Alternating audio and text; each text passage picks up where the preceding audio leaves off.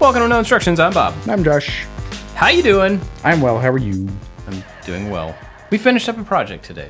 We did. It's kind of like feels like a weekend. It's not a little bit, but it's Wednesday. It's the opposite of the weekend. It's hump day. But it does kind of feel like, we're done with that thing now. Now, once we wrapped on that, were you able to take a little breath? I know how you get and how I kind of get, but I especially know how you get whenever we haven't put something in the can. Yeah, no, I don't feel like I can take a break. I'm chomping at the bit to do the next thing. I wish I wasn't that way, kind of. But I also learned at one point that that's just how I am. I just want to keep moving. And to try to deny that doesn't actually do me or anybody around me any favors. Oh, look, the vacuuming's back. So we waited for about, 10 minutes while my son was vacuuming the kitchen above us directly. And then he finally stopped and we started recording. And then he started again. And then we stopped recording.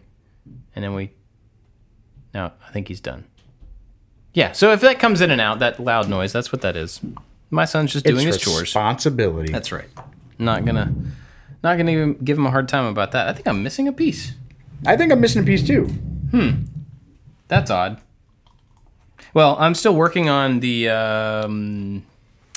I don't know what this thing's called. The Forever Pirates. Pirate ship. The Pirates of Barracuda Bay set, and I am currently on bag 12 of 392.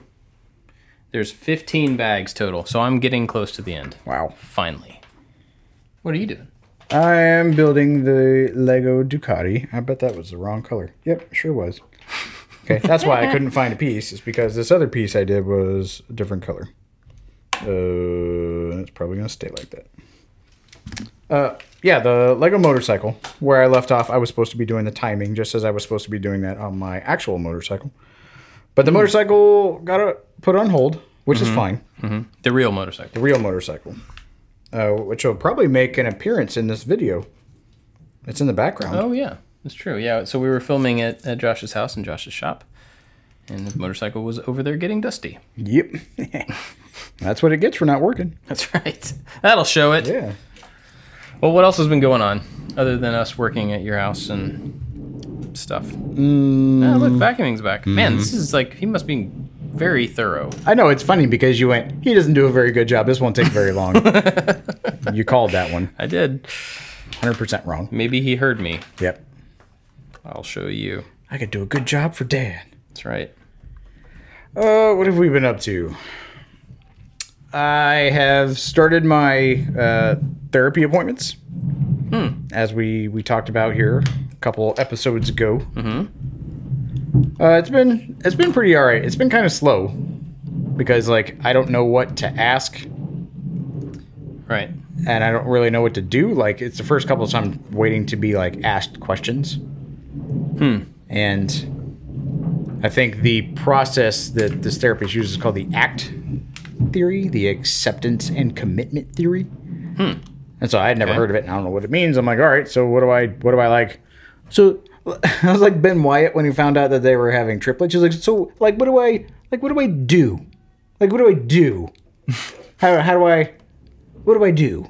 And he just kept talking about how good it was. I'm like, okay, that's neat, but I don't know what to do with this information. So I was like, is there a book or something that I could read in the meantime? Is there some pamphlets? And so I found this book. It's kind of it's like a workbook, I guess. You read some stuff, you answer some questions about yourself.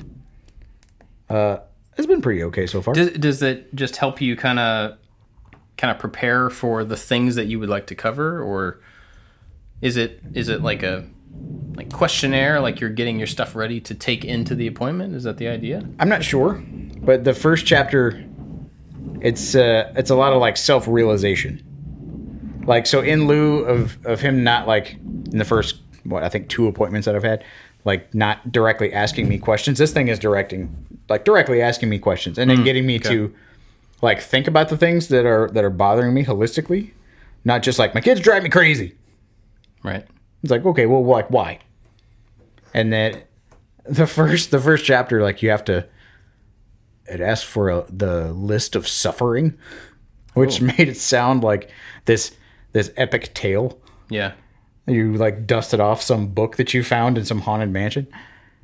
But it allowed you like in how certain things interact with, like if this thing is affected, does it affect these other things? Like how are they all connected? And then you kind of rank them by like, this is a thing that I think affects me the most, and then things that affect me the least. And then, so you had to go through that, and I'm like, okay. And the very next chapter or section in this thing is like, now how would your life be different if those things were gone? Like if you could just like poof. Yeah. Like this thing that you're upset about, like the fear or frustration, whatever I have with like raising my kids and feeling like, okay, what if you just didn't have that? How would it be different? Like, well, I don't really know. And then it like asked again in different ways. And it was kind of revealing. Interesting. Yeah. But you haven't actually gotten to talk through those responses or those kind of questions with the therapist yet? Huh. Nope. Yeah. But it's like that in itself, like it seemed really silly and really simple. And I think the point was like, okay, if you can imagine your life without these things, or if you can see benefits of not like stressing over your kids or the way you react to your kids, like you can convince yourself that they can be gone. Right. Like, look, you have already admitted to yourself the benefit of not fretting over these things. And I think a lot of it is like everybody in the world suffers. Like, that's a thing. You suffer differently. And I think as humans, we want to make it seem like we suffer greater or different or worse. And so we assign weight to things. We assign weight to like inanimate objects or feelings or words or songs or whatever that like trigger things. And rather than trying to avoid all of those things altogether and me logically like, okay, well, if this thing upsets me, I'll just never do that thing again. And then when it comes back around, like it puts you in a very passive place because it's like, oh no, this thing is happening at me and I just react and I get real sad and I get whatever. And it's okay, well, just accept it. And then once you're able to accept it, and again, I'm early on in this theory. I'm still not sure how to actually do any of it. But it proposes that once you learn to accept these things as part of your life, that you are then free, you are more active in your response to them. Right. I could see that. I mean, I think without having read any of the stuff you're talking about, I think that makes sense to where, like, if you... Yeah, I hear dust in the wind, I'm a puddle of goo, and I just can't help it because it makes me feel, it makes me think about my mom or whatever, and now I'm depressed for the day. Yeah. And when I first started reading that, there's this one album that does kind of do like that. I listened to this whole album around these times where, like, stuff happened. And so I went for a ride and just listened to that one album, and I'm like, this is just a really good album. I just enjoy it. Yeah. And what do I enjoy about it? I'm like, oh, I really like that guitar riff. Or I like how this part drops really hard. I'm like, that's cool. So rather than just like, oh man, that song comes on the radio, and immediately I start brooding like Michael Scott listening to James Blunt, like I'm able to appreciate what I originally liked about the song and not how it made me feel sad in the moment. Disconnecting from the sad part. It made me, it put me back in a very active place to those things, those triggers or whatever. And again, I'm very early in this, but I'm learning this new theory that it is so simplistic. Like, oh, you're sad about this thing and it bothers you, or you're depressed about it, or you're about whatever. You're like, yeah, it's terrible. They're like, okay, well, everybody has terrible stuff. So what if it just wasn't terrible? Right. You're like, okay. I guess. I never really thought about that before. Like, what if it just like wasn't raining? Yeah. Or what if you just like the rain? Change your, I don't know. So, yeah. So it's very new because I've never done therapy before, and not that I'm abreast of the coolest and hippest therapy trends, but this is new and it was just a very novel concept. Yeah. So. Well, that's good, I guess. Yeah, I don't know. If nothing else, it's exploring something that you've never thought of before, whether that ends up being the process that, really helps or is just a step in the right direction. I mean, still good, I guess. Huh. Well, that's cool. I'm glad you finally have a consistent point of connection for the therapy. like a certain person that you're dealing with. Yeah, me I'm too. sure that's probably and really helpful. I mean, I think trying to open up to somebody, especially somebody that, like, if you go to seek help, you might not get to go shopping around. It's like, right. This is the person that, you know, your healthcare provider or whatever, like, assigned you. You could not like that person. You could not trust that person. You could not connect with them. So I think that is something that is really difficult for people, especially when they are finally open up to ask for help. And they're like, this person doesn't know anything about me. They don't relate to my problems. So this whole thing is just ruined. Mm-hmm. And the person I'm talking to, like, has 2 teenage kids. And I would talk to him about, like, I feel all these things. He was like, yeah, I did too. He's like, I absolutely did. He's like, you're not alone in that. Yeah. He was like, the one thing that I learned now from having teenage kids, he's like, because I thought exactly the way that you're thinking, is that they're not going to remember the most important thing you tried to tell them. And they're not going to remember the things that you think that are going to ruin them. I've heard something similar to that before. Yeah. And he kind of boiled down to, like, yes, you are their father. Yes, you provide them with, you know, sustenance and their primary basis for their ethics and things like that. He's like, but they're their own people. And at a certain point, they're going to stop caring what you think about stuff. And they're just going to act on their own volition, just like you have. He's like, so in essence, you're not as important as you think you are. Yeah. And I think that point helped with a lot of, like, downstream things, like things that I was, like, holding on to. Yeah. And when I looked at those situations too, like, that, it's not about me. It's not about, like, how that situation affected me. It's not about how I felt regarding what happened. I'm like, all those things I'm looking at them from only my perspective. Yeah. I'm like, and that's kind of a self-inflicted wound. Yeah. Yeah. At the same time, though, like, we, as a young parent, as a parent with non-adult kids, your only experience is being a kid, really, right? So you're just trying to figure it out, and as a kid, you're typically self-focused, and you think that the world, whether you say it or not, or actually believe it or not, you feel like the world revolves around you. And so that's kind of how we know how to relate to stuff, is through our own experience. So then when we look at our kids and the things that we do, we think about how the things we do, we are doing to them or for them or whatever, but it's still us doing it. And I could see definitely how there's a shift from when they're really young, when you know, obviously when they're hyper young, they rely on you for absolutely everything to survive. And then as they get older, that just starts to pull away little by little. You know, now my kids are at an age and your kids are at an age where they could, if they're stuck in the house by themselves and there was food, they could figure it out. Oh, yeah. Right? They're not going to die for a while. And then as time goes on, the kids don't need our house. They don't need our food and all that stuff. So there's this, like, shift, this, like, gradual shift where the separation. But along that shift, all the different parts of the kid, I think, happen at a different pace. So the being able to feed yourself happens at one pace. Being able to understand how to relate to yourself happens at a different pace. How to relate to others happens at a different pace. Stuff like that. So the separation is not a, you know, all those things don't deteriorate at the same time or grow at the same rate, depending on how you're looking at it. I was on a plane one time going to Seattle, and I sat down next to this guy, and he was a pastor. We got to talking about different stuff, and I had a Star Wars shirt on or something. We started talking about Star Wars. So we talked about all sorts of stuff for this entire long plane ride over there. He was a really nice guy. Somehow we got to that he was a pastor in Seattle, and he had 2 kids that were teenagers. And we were talking about how one of his kids, like, really grabbed on to the faith of their family, and the other kid didn't. The other kid just went along with it while he had to, and then he just rejected it all and had a very, very different lifestyle from the rest of the family. And so I started asking him questions about that, because at the point, this was, I don't know, 4 or 5 years ago or something. My kids were really young, and I was trying to figure out how to shepherd their faith without enforcing my faith on them. Because there is a big thing there. Right? Oh, yeah. You want a kid to own their beliefs, whatever they are, you want them to be their beliefs. Their beliefs. Yeah.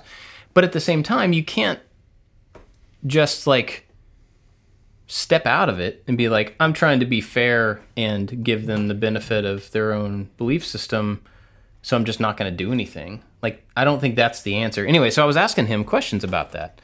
I said, that's a thing. As my kids are beginning to get to where they understand some bigger things in themselves, how do you do that? Like, how do you teach a kid without enforcing on the kid that they have to follow the same things that you believe, but you want them to because you think they're the best? Yep. And he got really serious. And this was a person I'd known for like 20 minutes or something. Your single surveying friend. But he was really nice. He got really serious, and he said, you have an extremely limited amount of time with your kids. And in that limited amount of time, you have a really limited amount of time where they care what you think. And within that, they have a very limited amount of time to where they understand what you think. And he was like, just paring it down. And he was basically saying, and he got to the end of it, he was like, you have a small window to influence who your children are. It doesn't feel like it, but you have a really small window. And all of the mistakes you made, they're probably not going to remember. That's what brought this back, is all of those things that you think you did really well, probably not really going to stick. All the things you think you screwed up, probably really not going to stick. But you do have influence for a really short amount of time, and you need to take advantage of that. Because before you know it, they'll be at a point where they can decide to make or reject anything that you've ever told them. Yeah. But if you don't do the job up front of doing your best, right or wrong, to invest in those kids, they don't have anything to reject. And I was like, that's interesting. If I try to be all like, this is a little bit different topic, but if I try to be all like free and let them figure it out on their own, they're not being guided. And you have to guide them to something so they can decide whether they want it. Yeah. And that was huge for me. I would agree with that. Yeah. I know my high school years, like there's some serious moving happening. Neither of my parents had been to college. And so for me, college was an option. Like, I got really good grades. I was getting a scholarship. And I looked to them and I'm like, I don't know what to do. Like, should I go to college? And they're like, I don't know. They're like, it's your life, man. You're going to make decisions that, affect you. I'm like, yeah, but I don't know what to do. Yeah. And it wasn't that they were just like, all right, baby bird, just like go that way. Like, they didn't have the basis of experience for themselves, and they felt like they had nothing to offer me, or any kind of guidance that they would give would be, or like I would fight against or I would reject just because like mom and dad told me to do it. Yeah. Like, no, I'm not going to do that. I'm going to do my own thing. So I remember my dad going like, I don't know, like you have to make your own way, which was absolutely true. But at the same time, I'm like, yeah, but like I'm going at this completely blind. And I think like they felt like they didn't make the right decisions. And I remember when I was deciding to go into the military, my dad was in the Air Force. And he was deployed at the time. And I remember like, hey, Dad, I'm thinking about joining the Army. And he was like, okay. He's like, you will get promoted faster in the Army than you will like the Air Force. And I was like, yeah, okay. But like the military in general, he was like, I don't know. He's like, it could work. I mean, that was about it. Like he went to the recruiter with me one time. And I remember like, not in like a bad way, but feeling like, yep, I have to make this decision. They're not going to make it for me. I'm asking, and I'm not getting like a whole lot back, but it's to no fault of their own. Yeah. And so I just have to figure this out. And when I was in college, I had that feeling like I have nowhere to go for guidance. So I just have to figure it out. And my figuring it out in my college career, I made mistakes in my figuring it out.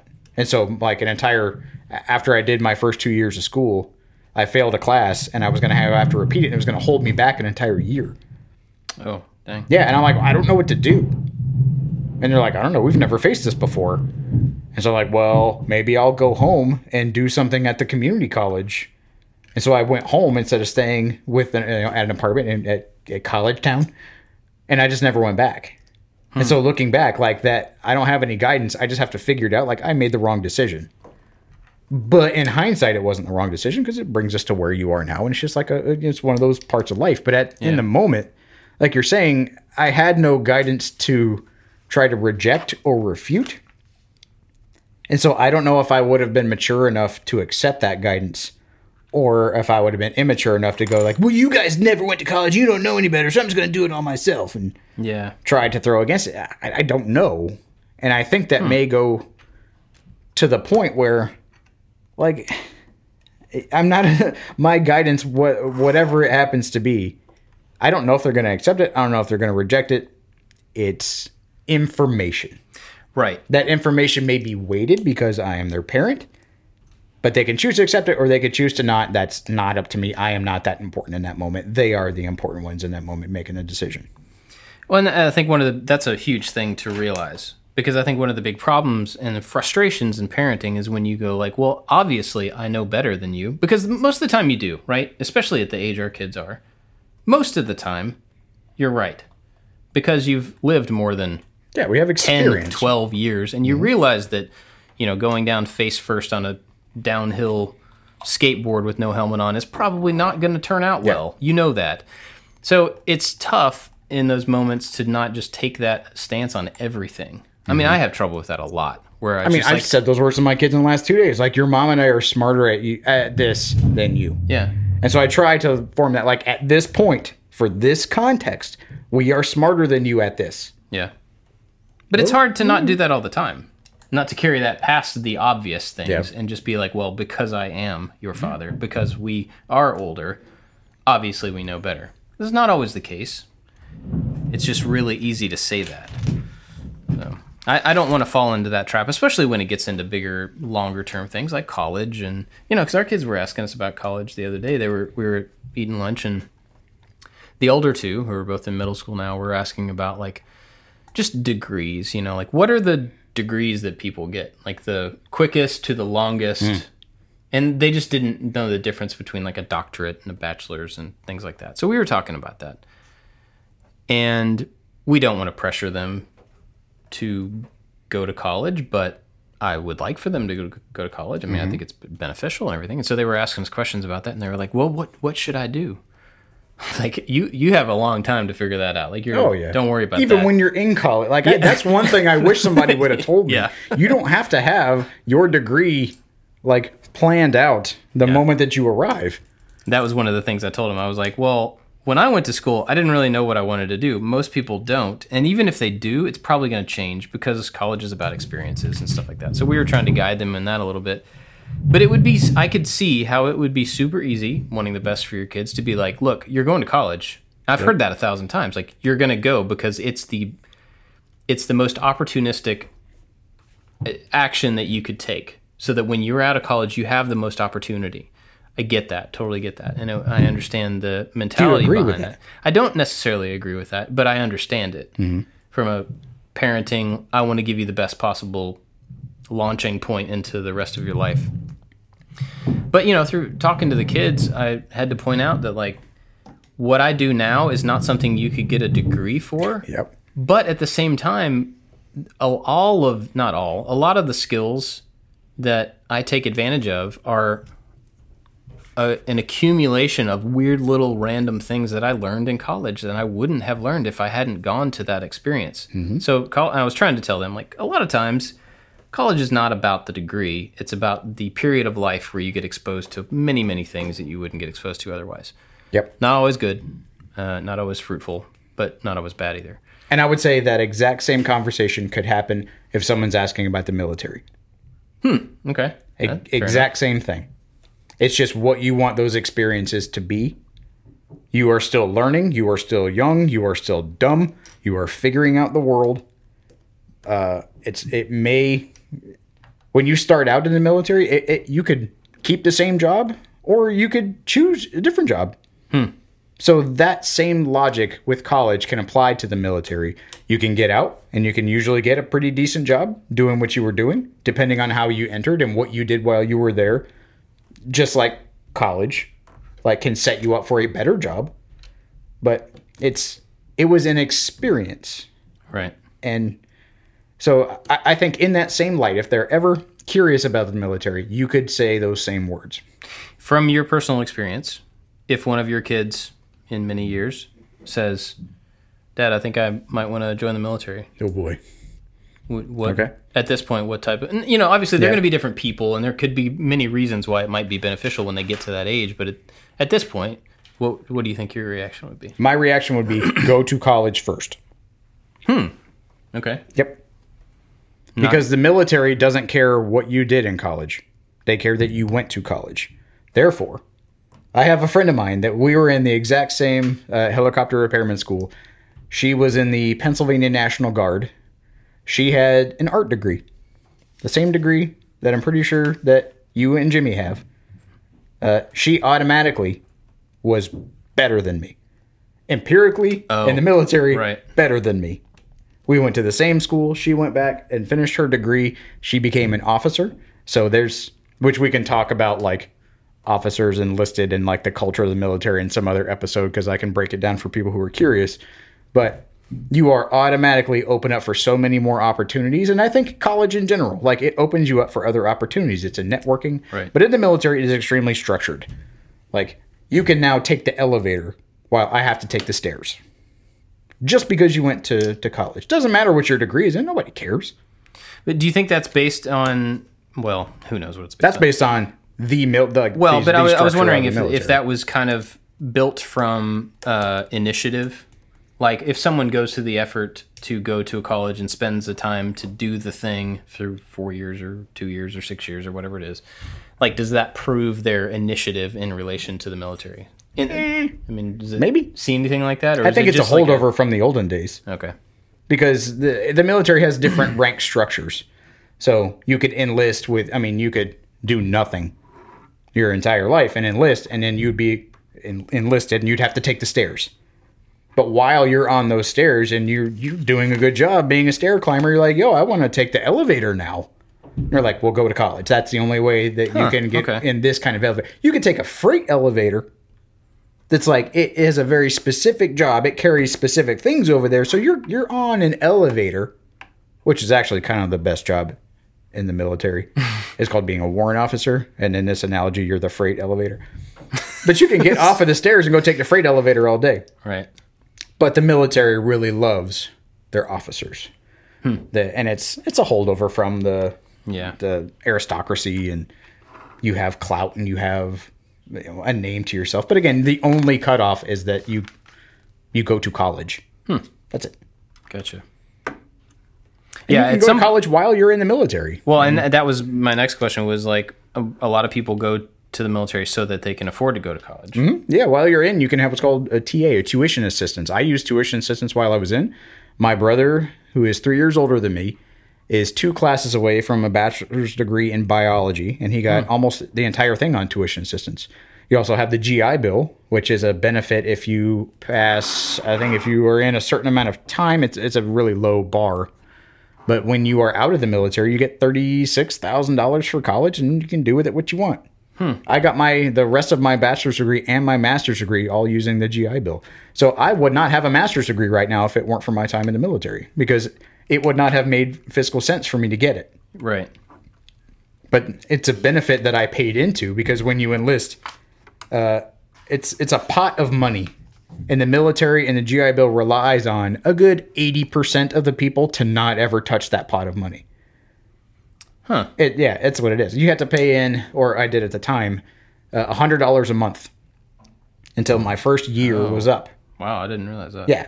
And so I paid $1,200. So imagine every single member of the military paid $1,200 into this fund. And then you're just so good at doing what you're doing, and you don't really think about college, because the military, unless you want to become an officer, like we mentioned, like they don't put an emphasis on going to civilian education. They want you to be a good helicopter pilot or a good infantryman or a good radar operator or whatever. That's where they want your focus to be, not on learning about poems and the War of 1812 in some class. Like, they don't care that you take that, but it's there for you. And so many people are just, they don't focus on it, so that there is money available to everybody else who does decide to take advantage of it.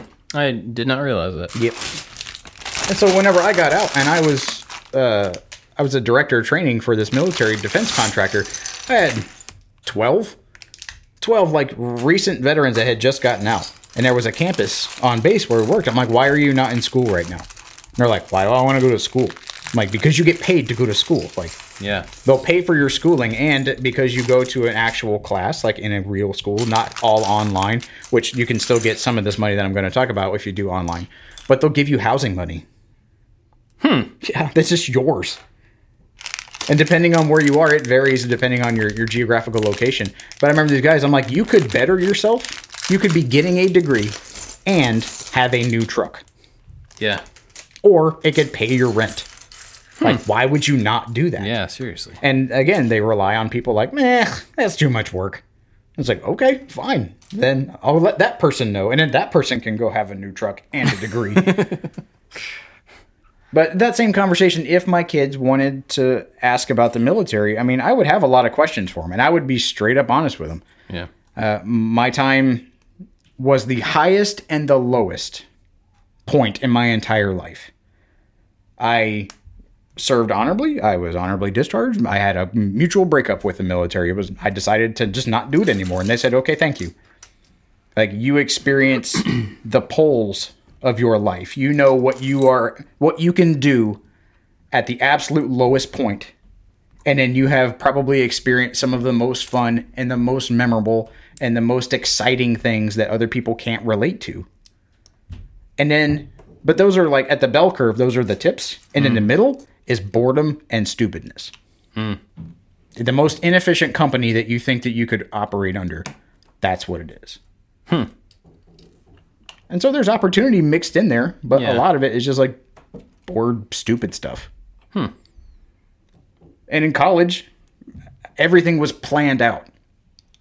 So we're in the military, you have a lot of freedom to make decisions based on your own career path, but a lot of it's planned out too. And so in that time frame, whether you're going to join the military or you're going to join a university in some fact, like, there's only so much ownership of your time that you really have that much control over. Yeah. And so looking as a parent, that's even less control that you have over that person's decision making. You can set them up as best you can. And once they take that leap one way or the other, like, it's up to them. But even then, it's not completely up to them. Right. Well, yeah, I mean, they're just like committing to giving up their rights for their time and their management of themselves for a certain amount of time, I guess. Yep. That's pretty wild. I don't know what I would do if my kids, I mean... But like most things, I would be honest and I would try to be judgment-free because I know that their experiences would be different than mine. Yeah. My college experience would be different than theirs. My military experience would be different than theirs. It's what you make it. And I would be honest with them. Gotcha. It seems like that's really far away, but I know it's not. When kids start asking about, like, well, what do I do about college? Or what do I do when about, you know... Ugh. It just seems weird. Let's switch gears 100%. Okay. Mandalorian is coming out. There's no trailer. There's no trailer, but they did put some images out. Did you look at the I looked at some, yep. It looks like season 1. Yeah, I couldn't tell it looks if it was anything different. I was getting ready to say, like, I was looking forward. There's a big spider web connected to my pirate ship. There's a weird title for you. Yeah, I was really disappointed that the images were like stock. It's something, but they were just nothing. He was on a speeder. Yeah, and the child looked exactly like the child did when we left him. And then there's Cara Dune or whatever her name is. It looked exactly like everybody did. Like, they looked the same. The only thing I noticed, and it was just because they were, you know, they're not like action shots from the show. They were, I'm sure, staged photography, promotional photography. Is like everybody looked clean. Yeah. It was like nobody crisp. was sweaty. Yeah, nobody was dirty and dusty. And there was no dramatic, like, sweat or angst. So they looked fake. It looked like the Mandalorian was, like, taking Baby Yoda to the store. Yeah. It didn't look like they were being chased. There were no, like, dust clouds whipping up off the ground. It looked like they were out for a ride. Like, Baby Yoda needed to take a nap, and the only way he'd get him to take a nap was, like, put him in the car and go around the block. I guess they don't really need to promote the show. But, man, like, shouldn't they? Shouldn't they be doing something? that's kind of been the Mandalorian's MO, though. Yeah, I guess. They let Allure drive a whole lot of stuff. I mean, you can now buy Baby Yoda toys because they did not want Disney to capitalize on the merchandise because it would leak the spoiler of the show. So they've always had things kind of close to the chest. I don't know. Yeah. Maybe they're doing it on purpose, or maybe they just realize they don't need to. I think they realize they don't need to. I mean, I don't know. I'm going to watch it maybe even more with like a hungry attitude if I don't know anything about it than I would if I had seen something. But I don't think either one of those is going to stop me from watching it. I don't know. It just seems like they should be doing some sort of promotion. I wonder now if we were to look back through the archive of different podcasts and things that we've been on where we've talked about Star Wars, if somewhere you and I independently have gone like, why do they have so many trailers? Just show me the thing. I don't think I would have said that. Oh, okay. You might have, but I might have, just because like I want to be surprised. I want that intrigue. I want that moment. Like they keep leaking, and then there's a teaser trailer, and then there's the this kind of trailer, and then there's the thing at Comic-Con, and then there's the thing at the Super Bowl, and it's like I just want to be surprised and happy. Yeah, see, I mean that doesn't really that never has bothered me. Like I don't feel like I'm actually getting anything spoiled by seeing trailers and stuff because I know that they're so cautious about what they put out there in those. And like the trailer for The Mandalorian, the first season, almost all of that footage was in the first episode. Yeah. Which is great. That's awesome, you know? Then you don't feel like you've actually seen anything that's coming. I don't know. I'm just ready for it to come out. It's October. Yeah, the very end of October. That's when we're getting our puppy. Oh, yeah. You're getting a dog. Getting a puppy. So what drove that? Was it a snap decision? Was it a long-term planning decision? So we're getting a boxer, which we've had boxers before. That was our first child. Yeah. But right when we got married, we got a boxer puppy. And so we've had... And then we got another boxer after that one passed away. And then we got the beagle earlier. Was it last year or year before? And so the amount of work that it took for that dog... And just like looking at that dog, I'm like, this dog is not worth it. This dog is a weasel. I don't feel the same kind of affection toward this dog. And so then it was just like all work. And we were overwhelmed at the time. But I have a thing with my wife on Instagram where the only thing I send her are pictures of boxer puppies just being cute. Because it's just a thing that we have. Like we really like boxers. And I didn't know it, but she actually went to go look for like breeders and things around. It was just a fun thing that we would do. And so we were sitting on the couch one night and she was like, so whatever random town in Western Tennessee, she was like, these people have a new litter. I'm like, what are you doing? She's like, and she laid it all out. And then so we did the pros and cons list. Is this impulse? Is this nostalgia? Is this the right decision? You know, why did we get rid of the beagle? Like, what are we doing? Why are we contemplating this? And in my self-growth and me realizing that I cannot stop chaos, I can accept it and try to affect how I feel about chaos. Interesting. Because immediately I'm like, no, that's going to add chaos. So no. All right. And I went, well, I know what to expect. I've done this before. So there is a certain level of chaos, but it's not like a mystery. My expectations can be set going in. The kids were really upset whenever we got rid of the dog. I don't know. It just kind of worked. And you know what? Okay, fine.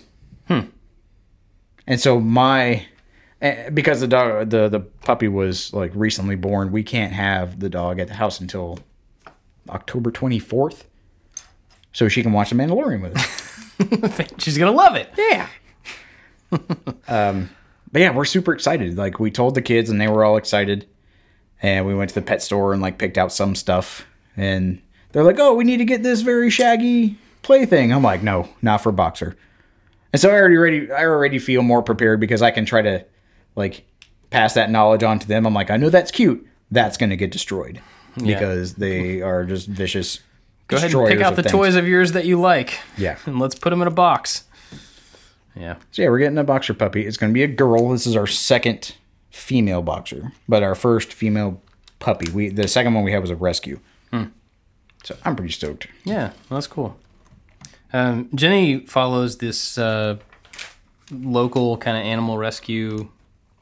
I don't know, this girl that like she fosters, I guess, for different rescues, and she just is constantly getting all types of dogs, and a lot of them will have, they'll be missing a leg, or they just had some accident, or they had cancer removed and they can't see out of one side of their head, or there's always something like that. And so like we'll sit down to watch a show, and she's over there on Facebook just like looking at these dogs and just constantly, she's like, oh, she just got some puppies, look, there's puppies, look, there's puppies. And she's always trying to get me to like fall to it, although if it came down to it, we both are not really ready to get another dog. But there's always that little bit. There's always that little thing. I'm like, man, I'd really love to have another lab. Yep. And since Tiff has been teaching class online in the morning, she prepares for all that stuff at night. So like while we're hanging out watching TV, she's like, oh, I got to go get set up for everything. So she'll be downstairs like preparing. It's like a while, and I'm just like by myself on the couch doing nothing.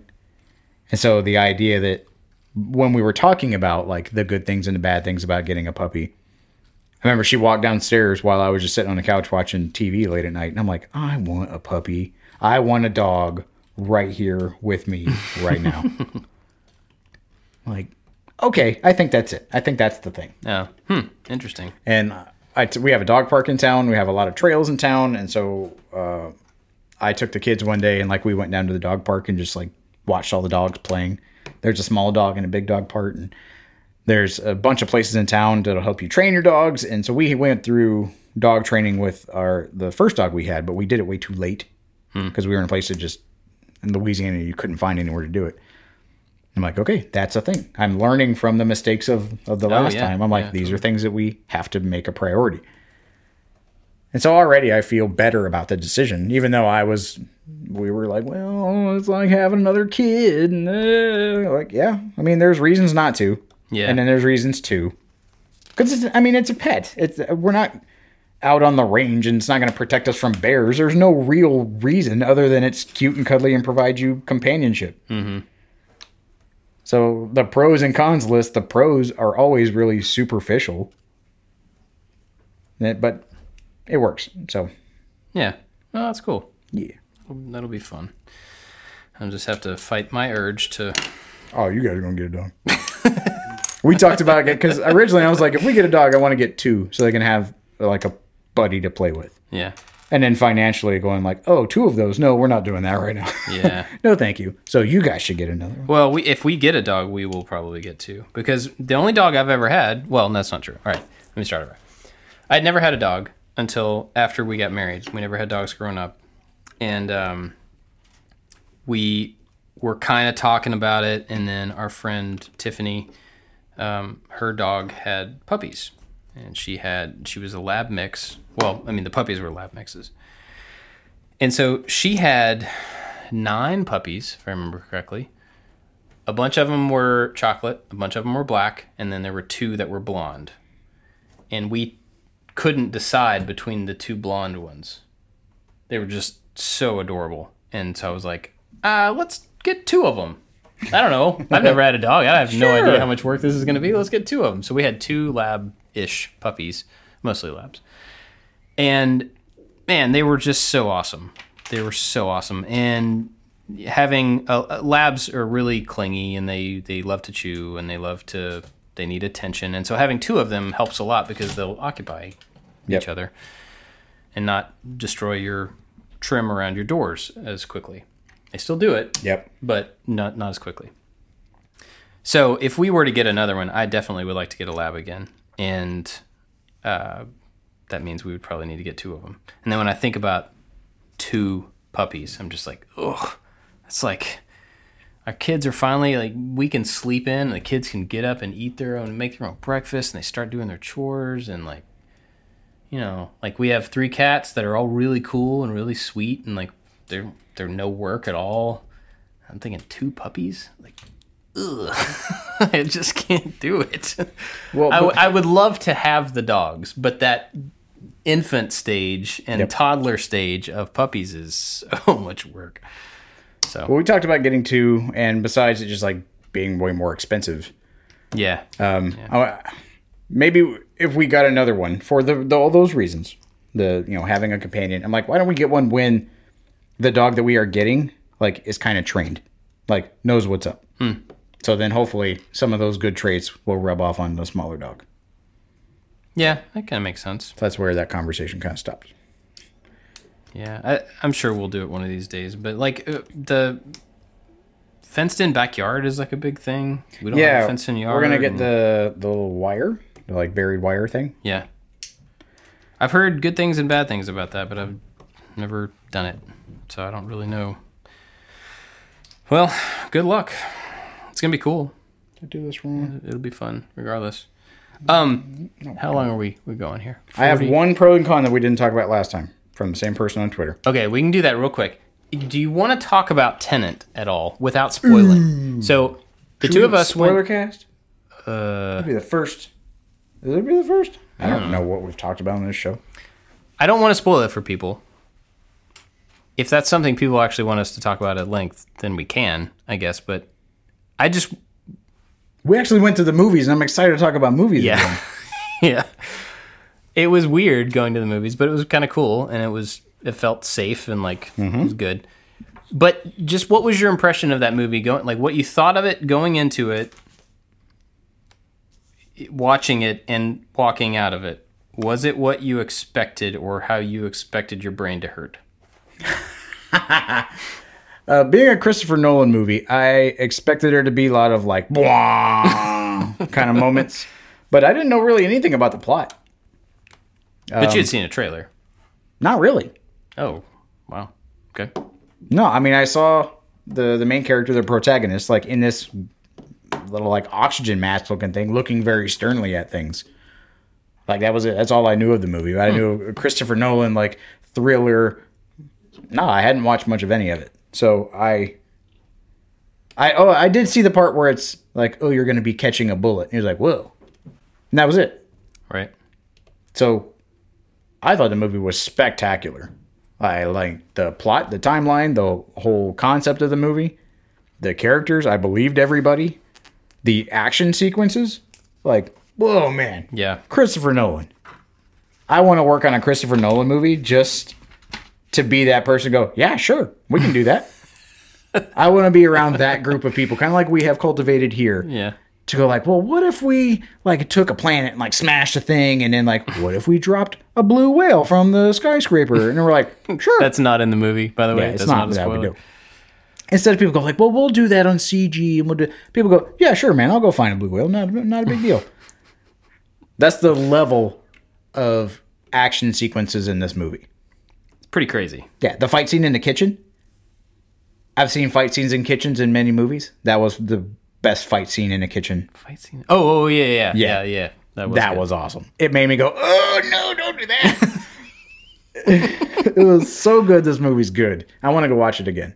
Yeah, I think I might want to watch it again, too. I don't know that I'll go back to the theater to see it again, but I think it was just confusing enough that when we got back in the car, I was like, I think I understood it, but what about what about that thing? And then how did that work? And then the more I thought about it, the more I realized I didn't actually get pieces. I understood the movie, yep, but how things actually played out in certain places, there are more detailed pieces that you could benefit from a second viewing. Yeah, for sure.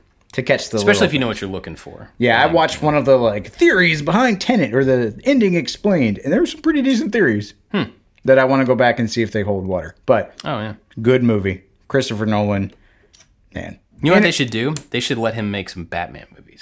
Oh, speaking of, this is the first movie I really seen. I was going to say the same thing. Other than I think it's called The King. It's a movie on Netflix about one of the British kings in the Battle of Agincourt that Robert Pattinson was in. He was the French prince. I think that's the only movie I've ever seen him in. So being other than Twilight. I've never watched Twilight. So other than being like some heartthrobbing guy, I've only seen him in action movies. And so far he's pretty good. I don't think I've ever seen him in anything. That one movie, he was a French prince in like medieval times fighting in armor, which is a great movie, by the way. What's it called? I think it's called The King or King. Okay. Super good. It showed like the Battle of Agincourt in real time. Like a king from like charge to like everybody's dead, now we're tired. In real time. It was super great. Wow. But anyway, I remember thinking, people were whining about Robert Pattinson being the next Bruce Wayne. I'm like, well, I don't really know anything about him other than he's in some vampire movie. Yeah. After watching this, I'm like, absolutely. Yeah. Yeah, it was the same thing. I mean, I didn't really know what to expect when they announced him as Batman, but I'm all for it at this point. And I didn't even think about the fact that I saw some article or something not too long ago how Christopher Nolan was saying that he thought Pattinson would do great as Batman. I'm like, oh, that's kind of a weird thing to say because, you know, he's just not doing Batman anymore, and so now he's commenting on how somebody else would do. I don't know, it just caught me kind of weird.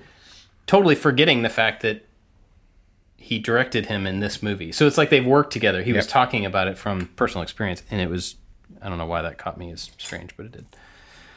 Yeah, he was impressive. The kind of lead guy, which I still don't even know the character's name. His name is the protagonist. Oh, okay. Yeah. He was awesome. Yep. I'd like to see him in more stuff. I don't know what else he's done. I haven't looked him up, but it was good. And I don't want to spoil anything for anybody, but it was... Let us know if we should. This is a specific question to me, to you out there. Just a simple yes, Josh, on any social media platform. Should we do a spoiler cast of Tenet? Because it's been so long since we've got to see a movie in a theater, let alone talk about it emphatically with a bunch of people who think the same way that we theoretically would. So then that would give us a reason to go watch it again. True. All right, what's your pro and corn? What's your pro and corn? Oh my goodness. Actually, before we do that, oh man, one more quick thing. I was thinking about this. How do we get more people to listen to this show? No, and the reason I'm asking is because I want more people to listen to this show. No, because I think it's like something we never promote. Like I don't even know how to promote podcasts. I don't know how to tell people. I don't know how to grow. Because everybody has a podcast. Yeah, it's like there's a billion of them, and they're all basically just two people talking because they think they're the only ones that have anything interesting to say. It's not what we were going for, but it sounds really pretentious when you say like, "Oh yeah, I have a podcast." Yeah, but like, how do you get it out to people? Obviously, what we do and what we talk about is not going to be relevant for everybody. It's not going to be something people always want to sit around and listen to. But I think it works for some people. It's interesting to some people. And how do we target them? I think it's a call to action moment. Okay. Because wish we had like a big graphic to throw on the video. Call to action. CTA time.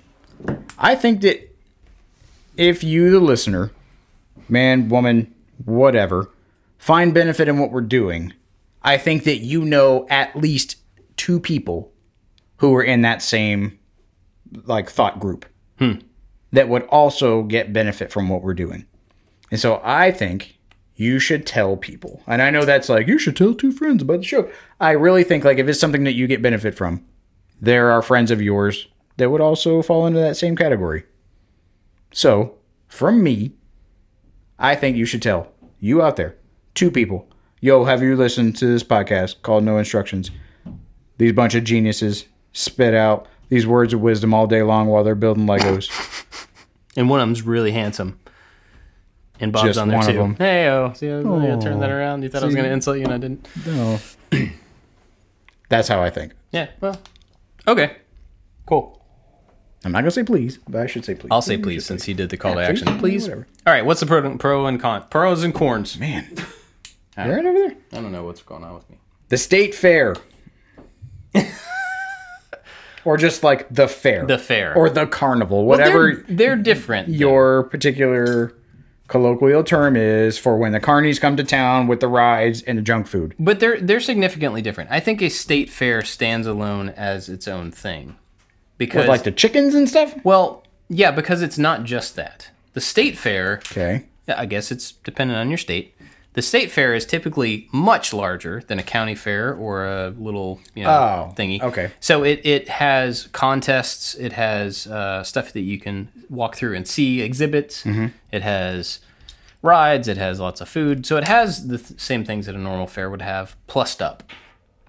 Yeah. So I think that's pretty cool because it is usually a pretty wide sampling of a state, not just a county, which is usually the people that go to a county fair already live in the county, so they're seeing things that they're already familiar with. But I think at the state level, you could actually run into parts of your state that you don't actually get to see very much, or things that you're not really exposed to. I'm all for state fairs. Local fairs, yeah. I think it's just, I mean, I would go with they would just be pared down. Yeah, but they pare down to like the terrible rides and the terrible food, and that's it. There's usually not anything else to see. I have limited experience at county fairs, so maybe I'm off base. We used to live next to where the Washington State Fair was held in Puyallup. It was awesome. State fair, right? But again, I think it's just like a scale issue of scale. Yeah. So like that's the county one may happen in like the parking lot of the abandoned Sears, where the state fair has like the state fairgrounds, or if your county whatever has like the fairgrounds, just like a big patch of dirt that magically like there's a Ferris wheel now. And do you look at them the same as you did when you were a kid? No, because when I was a kid, every event like that was the opportunity to win garbage. It was like there's garbage in there that will make my life better, and if I go play enough games or spend enough of my parents' money, then I get some garbage. Of course I need a goldfish in a bag right now. That's right. It might survive the ride home, but I need it. I would like the largest, fluffiest, Chinese-ish purple ape that you have, please. But now it's just like, well, they're going to be loud, and I'm going to have to... Like, who's they? Like the fairgoers or your kids? No. They being fairs in general are going to be loud, and I'm going to have to just be constantly scanning to look for 4 little heads that I know where everybody is all the time to make sure nobody runs off and gets eaten by a animal or whatever. It's just a different... And I don't need the garbage, so... My thing is I look at it now from a mechanic's perspective, and there are so many like missing cotter pins. Yeah. Or like I look around there and I'm like, I'm going to be prejudiced, Mr. Carney. Yeah. I'm sorry, but you do not look like you are an ASC certified ride mechanic. I'm just saying. I don't know the inspection process a lot of these things go through. Yeah. But I don't want to find out that you're a month overdue. I've seen them all packed up all nice and tight driving down the highway. Living in the RV, I know the abuse that any vehicle takes just driving down the road. Yeah, just the rattle. Let alone to like origami style unfold, put in some retaining pins, charge some kid $1.50. Like, yeah, man, go up on there. You only live once, buddy. Like, no. Have you taken your kids to a fair? No. Maybe. I don't remember. There is a county fair here. Yeah, we had one in Alabama. And, you haven't watched Tiger King. Anthony, Did you watch Tiger King? No. Oh, man. People out there in the world, they know what Tiger King is. We went to the fair in Alabama, and it was like it was called the Peanut Festival. It was big fair, big thing. And they had to you can come pet a baby tiger. I'm like, absolutely, I'm going to pet a baby tiger. And so I pay whatever dollars, and me and the mama and the kid, here's our picture for a baby tiger. And then Tiger King is like, and this savage is only breeding tigers so that people can take pictures with him. I'm like, What a terrible thing. That sounds like a really terrible industry. What sort of a monster would take a picture with a tiger? Put that tiger in front of me. I want to get my picture taken with it. Don't judge me. But now, the fair was in town recently, and it was in, the Sears parking lot. In Florida? No, here. Oh. Yeah, it was in town not too long ago. Oh, I missed it. But it's Because of coronavirus. Yeah, there's that. But, the allure of, let's go get some fried randoms. Fried pantry staples. It's I think that appeals to you when you're of the age where mentally you have no consequences. Yeah. Yeah, I can see that. Your metabolism, you could eat a car battery and you'd be completely fine. I'm I'm not going anywhere near that because that's going to be bad. Or you're so as a kid, we just didn't get a lot of sweet stuff. Mm-hmm. And so, and my kids are the same way. We don't give them a lot of sweets. And so they have the opportunity to get X with sugar on it. They're like, yes, I want yes. It doesn't matter what it is. It doesn't matter if it's going to taste good. If it's a sweet thing that they don't normally get. And the fair is where you go to get it. Yep. And so there's the part of me that feels like I'm like taking that away from them, not going to the fair. Not if they don't know about it. That's my Chuck. That's called the Chuck E. Cheese paradox. Chuck E. Cheese does not exist if you do not acknowledge that Chuck E. Cheese exists. It does not exist anymore, I don't think, anyway. Oh, no. Yeah, bummer. Yeah. Can't get dysentery from the ball pit anymore. Shucks.